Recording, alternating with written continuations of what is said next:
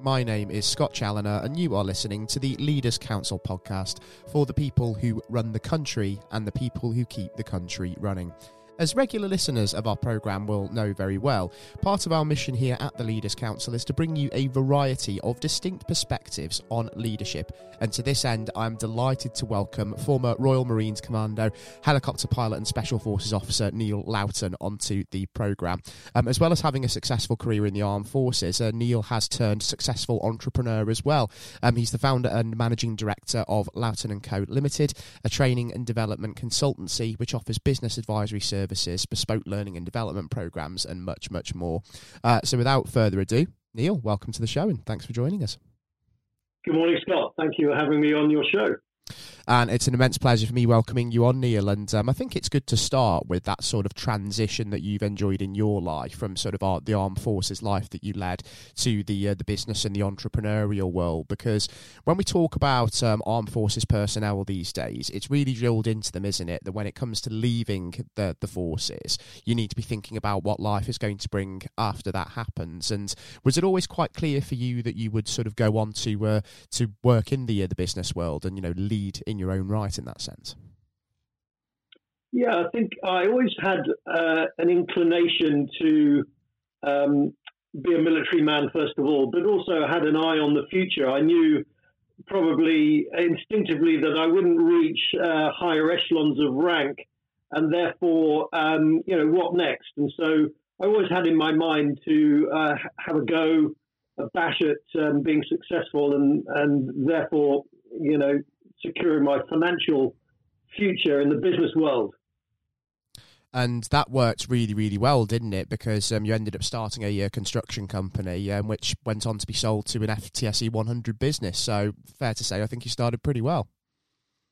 Well, actually, the start was a disaster. I tried to be a good employee and just came up with horrendous roadblocks and disappointments and dare say scurrilous management experiences. My first CEO was a fraud. I was about to go to prison and committed suicide. I lost my job. The second spent most of the company's money on fast cars and golf. I was made redundant and the company went down. And then the third and final attempt at being a good employee was at a construction company. I thought we were doing pretty well until I was made redundant, summarily dismissed for no apparent reason, only to discover a few years later that the boss wanted his best mate to have my job, or his best mate wanted my job, and so that was that. And, therefore I was forced down the line of an entrepreneurship experience. And I thought, well, I'm going to back myself. Nobody else is going to give me a decent job for any length of time. I'll set out on the entrepreneurial road and pretty much set up in direct competition to that third and last boss. Yeah, fantastic. It's incredible how things work, isn't it? And we've obviously talked about kind of the fact that, you stepped out of military life and there are some sort of applicable lessons, I suppose, to take into sort of your entrepreneurial career. But is it the negative experiences that you had in the business world as well that have sort of helped mould you into the leader you are today as well, would you say? Well, I would actually reverse it. I would say it's the positive experiences of my military career and experiences in the Royal Marines and Special Forces that enabled me to be positive, have the confidence and the self-belief that one could make a success of one's own business and set up a company, build it, and ultimately, as you say, get it sold to a FTSE 100, only because they made an offer that I couldn't refuse. Yeah, absolutely. And having done that, you've now sort of started your own sort of business advisory consultancy, and you're now sort of helping other businesses kind of take that journey to growth, aren't you? And just as we sort of move on to that side of things, are there any kind of hallmarks of a successful entrepreneur that enters that sort of, scale up growth phase that you feel are important for anybody who is looking to successfully grow a business to the point where it's ready to be sold on or it's ready to make the move into that next level? I think I would probably say, some of the values of military experience. So, for example, the Royal Marine Commando spirit and ethos are things like courage and determination, selflessness, and I like the last one. It's kind of cheerfulness in the face of adversity. And then, of course, the Special Air Service regimental values are the never-ending pursuit of excellence, self-discipline, humility, and humor. And I think any aspiring CEO, founder of a company, company director, entrepreneur, if you follow some of those principles, you're not going to go far wrong. Mm. And other principles that you can follow as well, and ones that certainly underpin the work that you do, as I understand, Neil, are the VISTA approach, aren't they? VISTA, and that's vision, innovation, strategy, team, and attitude. Just how do they tie into sort of being a successful leader and being a successful business?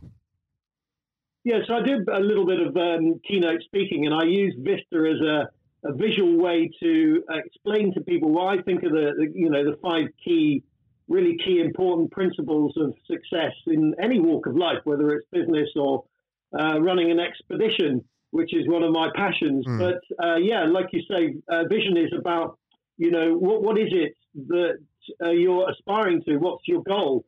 And I think in a business context, it's really important to make sure that you're really clear on your vision, your goal at each stage and the level of growth. And that could be once every 6 months, every year or a couple of years, really understanding and making sure that the team that work with you knows what that vision is and what they're aspiring to. Very important. Secondly, innovation. What can you bring to the party that's different from the competition? How can you get competitive advantage? And, it could just small things like how you go about your networking or your sales acquisition. I remember in that third employee job, it's a pretty competitive marketplace. But what nobody else was doing was my sales and marketing strategy was very simple. Every Tuesday and Thursday evening, 5:30, I had prearranged with all the influencers out there in the marketplace. Project managers, architects, developers, etc. And we would have a wine and cheese presentation. Just 15 minutes explaining the benefits of my business, our business, and then asking, telling people what we were looking for, and that literally quadrupled the order book. Strategy, you've got to have a plan. What's it? Warren Buffett said, "An idiot with a plan will beat a genius without a plan every day." You've got to have a roadmap of where you're going, what your strategies are, and everyone needs to know what that is. Team is really important, of course. Very few people can do it on their own, like Richard Branson. You need good people around you. And I think one of the things I've learned, if you look at team leadership, is a sort of relatively new concept of basically having good leadership at all levels in your organization will go a long way to ensuring that you have sustainable growth. And finally, attitude. There's nothing beats a good, positive, determined attitude, and some of those values I mentioned earlier that the military and special forces aspire to. And just as an example, it took me 2 goes to climb Mount Everest. It took me 2 goes to get the world's highest black tie dinner party on Everest. And after a failure this year to get the world record for the highest bike ride in the world, it'll probably take me 2 or 3 goes to attempt and succeed in the highest bike ride. And that's why attitude is so important, isn't it? Because I suppose we can't enjoy and sort of taste success without sort of having the knockbacks, having the failures. And I suppose we have to almost embrace failure in a sense, don't we? And use it as a means of developing, because it is part and parcel of life and of working in the business world, isn't it? 100%. And actually, what I've learned over my long period of learning in the business world and military and on expeditions is actually failure can give you the blueprint to huge growth and success. Look, I'll give you an example. I don't know, 15 years ago, when I was running OPL, my construction business, we were doing okay. We were sort of 15 million turnover business, making good margins, good profit. And then all of a sudden, we had a bad egg client. He took us for £250,000. It was essentially a whole year's worth of profit, and it was a real kick in the teeth, as you can imagine. But I had a good think about it, didn't panic. We just about were scraping by, but it was tough.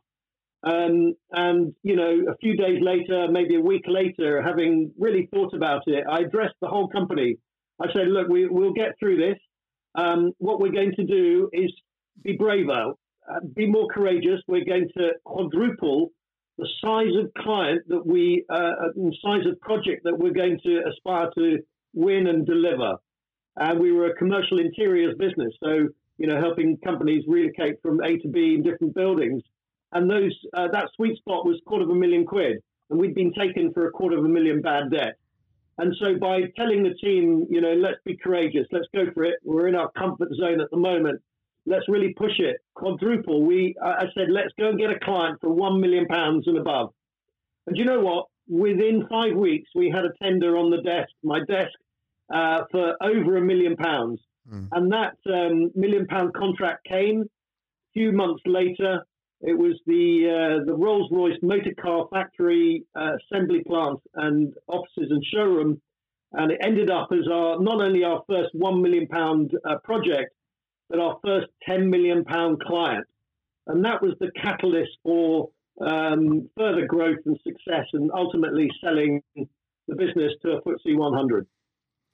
It's absolutely incredible, just sort of how things start out and spiral when it comes to growth, isn't it? And I think it's so important as well that when we look at the Vista approach that we've already talked about, that innovation and strategy, they're very much sort of intertwined, aren't they, in that sense? Because innovation brings the agility that enables you to change the strategy when you do have those knockbacks. And the vision always stays the same, the goal always stays the same, but if the plan doesn't necessarily survive contact with the enemy, it's then the plan and the strategy that has to change, isn't it? So we're always having to be adaptable.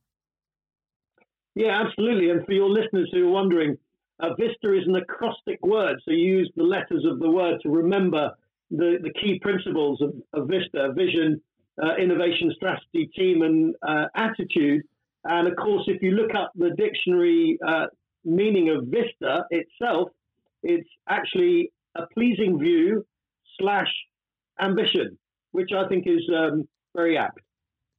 It certainly is. Ambition is so very important. And I think as well, I mean, just to sort of send a message out there to any young entrepreneurs that are tuning into this, I suppose it may be tempting to look at the current economic outlook and think, oh, well, maybe now isn't necessarily the best time to go out and try and start a business in an economic downturn. But actually, it's probably one of the better times to do it, isn't it? Because your competition's going to be limited. And if you've got the ambition, you can be successful. And some of the best businesses out there are sprung out of times of economic hardship. Yeah, and especially if you're addressing a problem in society or in business and in the wider world, then there's no better time than to launch a business in hard times. Absolutely right. And given that you have also sort of suffered some of your own knockbacks in your own time as well, Neil, if you had the opportunity to sort of go back and address sort of a younger version of yourself, say maybe when you sort of started out in the business world, having left the armed forces, is there anything that you would sort of tell yourself to do differently? Any pieces of advice that you would give the younger version of you? Well, I think there's lots of things. We'd take longer than 20 minutes to discuss it, but my good friend, I took a young Bear Grylls up Everest. He was my summit partner. And, of course, he's gone on to do great things from being a young man with dreams and aspirations. And he always tells me, whatever happens, just never give up. So it's that determination to succeed, to get back on your feet, to accept the downsides, the difficulties, the obstacles in the road, and the traumas, and put a brave face on, stick your lipstick on, or whatever it is that you need to do to feel good inside, and then go again. That's exactly right, isn't it? Feeling good is so very important, and I think certainly since the pandemic, haven't we? We've kind of understood the real value of well-being, certainly from the leadership perspective. I think the temptation is that as leaders we can work ourselves down to the bone and sort of look after the well-being of those around us, but it's also knowing to kind of take that step back as and when we need to, and understanding that, you know, you need to feel good to be at your most productive. So even at the top, you know, your well-being, your mental health has to be in that good place. It does, and you know, another little technique that I often use myself is in this time where mental health is so important, it's just to think, you know, what the good things that you've got and the positive things that you have, and you know, I often cast my mind to people less fortunate, and you know, I took a week out of my schedule to fly to the Polish border and I took supplies across into Ukraine, and we'll be going back for 2 weeks in late February next year, to make hot drinks and serve pizzas to people who've spent the winter in a bunker, under military barrage from the Russians. So you know, there's always people who are far worse off than yourself. And, you know, even just this morning, a crisis in the Channel with migrants capsizing their boat, you know, just there's always somebody that is much worse off than you. So, you know, look to the positive, see the things that you've got that are strengths and, that are with you to help you. And, yeah, hopefully that will help. And it's absolutely incredible that obviously, like I say, you're venturing back out to the Polish border in February, and you've got that coming in the next couple of months. We've heard some incredible stories of business leaders who've gone out of their way to go and sort of help the situation in Eastern Europe at the moment, and various other charitable endeavours. So absolutely brilliant to hear that's something that you're actively involved with. And just before we do wrap things up, Neil, as well, I'd be interested to understand sort of what some of your sort of goals and milestones from a business perspective are from the next year as you continue to help leaders really sort of develop and go on that journey of growth. Yeah, so I run a leadership peer group. It's called the Business Support Group, and it does what it says on the tin. Once a month, my 30-odd members, all CEOs, company directors and entrepreneurs, we meet near me in the country in Sussex, and we have literally a day just helping each other, supporting each other, learning. We have a guest speaker and a nice lunch, and you know, it's just a great opportunity, I think, for those business leaders who, you know, we're all up against the fire at the moment, just to take some time out to do the old, strategic thinking, working on your business rather than in your business. So I'll be progressing that and growing it slightly to a slightly larger group next year. I've also launched a new business, very exciting. We're trying to launch floating homes, quality luxury 3,000 square foot, 3-bedroom floating homes to the market.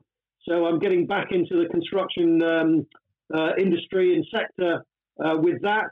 And of course, finally, personally, don't forget, it's important to have, follow your passions and your the things that you love and enjoy in life as well as work. And so I've got some amazing trips lined up next year to Ukraine, making pizzas on near the front line. Then to an overland trip to Namibia and Botswana. Then I'll take the family on a nice trip to the US and Honduras, and then finally that second attempt at the world's highest bike ride in Nepal. So it's important to make sure that as well as working hard, you also enjoy and play hard. Fantastic. And I was about to say there, just before you mentioned the second attempt at the world's highest bike ride, let's hope that a few more records can be broken along the way. And best of luck as well in venturing back into the construction industry. It all sounds incredibly exciting. And for the listeners as well, do indeed go and check out Neil's Business Support Group. There's some fantastic stuff going on there. Certainly is worth doing. And just to remind you as well that if you do have a question for Neil that you'd like us to pass on to him, or you want to leave a comment or your own perspective on what we've discussed today, then you are able to reach out to us via leaderscouncil.co.uk/contact-us, or you can even apply to be on the programme yourself and bring your perspective directly to our discussion table, and that would be via leaderscouncil.co.uk/apply if you wanted to do that. For now, it has been an immense pleasure welcoming Neil Laughton onto today's programme, and it's been brilliant, Neil, hearing your perspective on leadership, talking all about Vista and your incredible ambitions for the next year. And it would be fantastic even to maybe even welcome you back onto the show in future and catch up and just see how it's all coming together for you, because there's so much there that you're hoping to accomplish. And yeah, best of luck with all of it. Thank you, Scott. It's been great talking to you. Likewise, and to everybody listening into today's programme, I've been your host, Scott Challoner, as usual, on today's episode of the Leaders Council podcast. And until next time, we will be back with a whole new perspective on leadership and current affairs. Please do take care, and goodbye.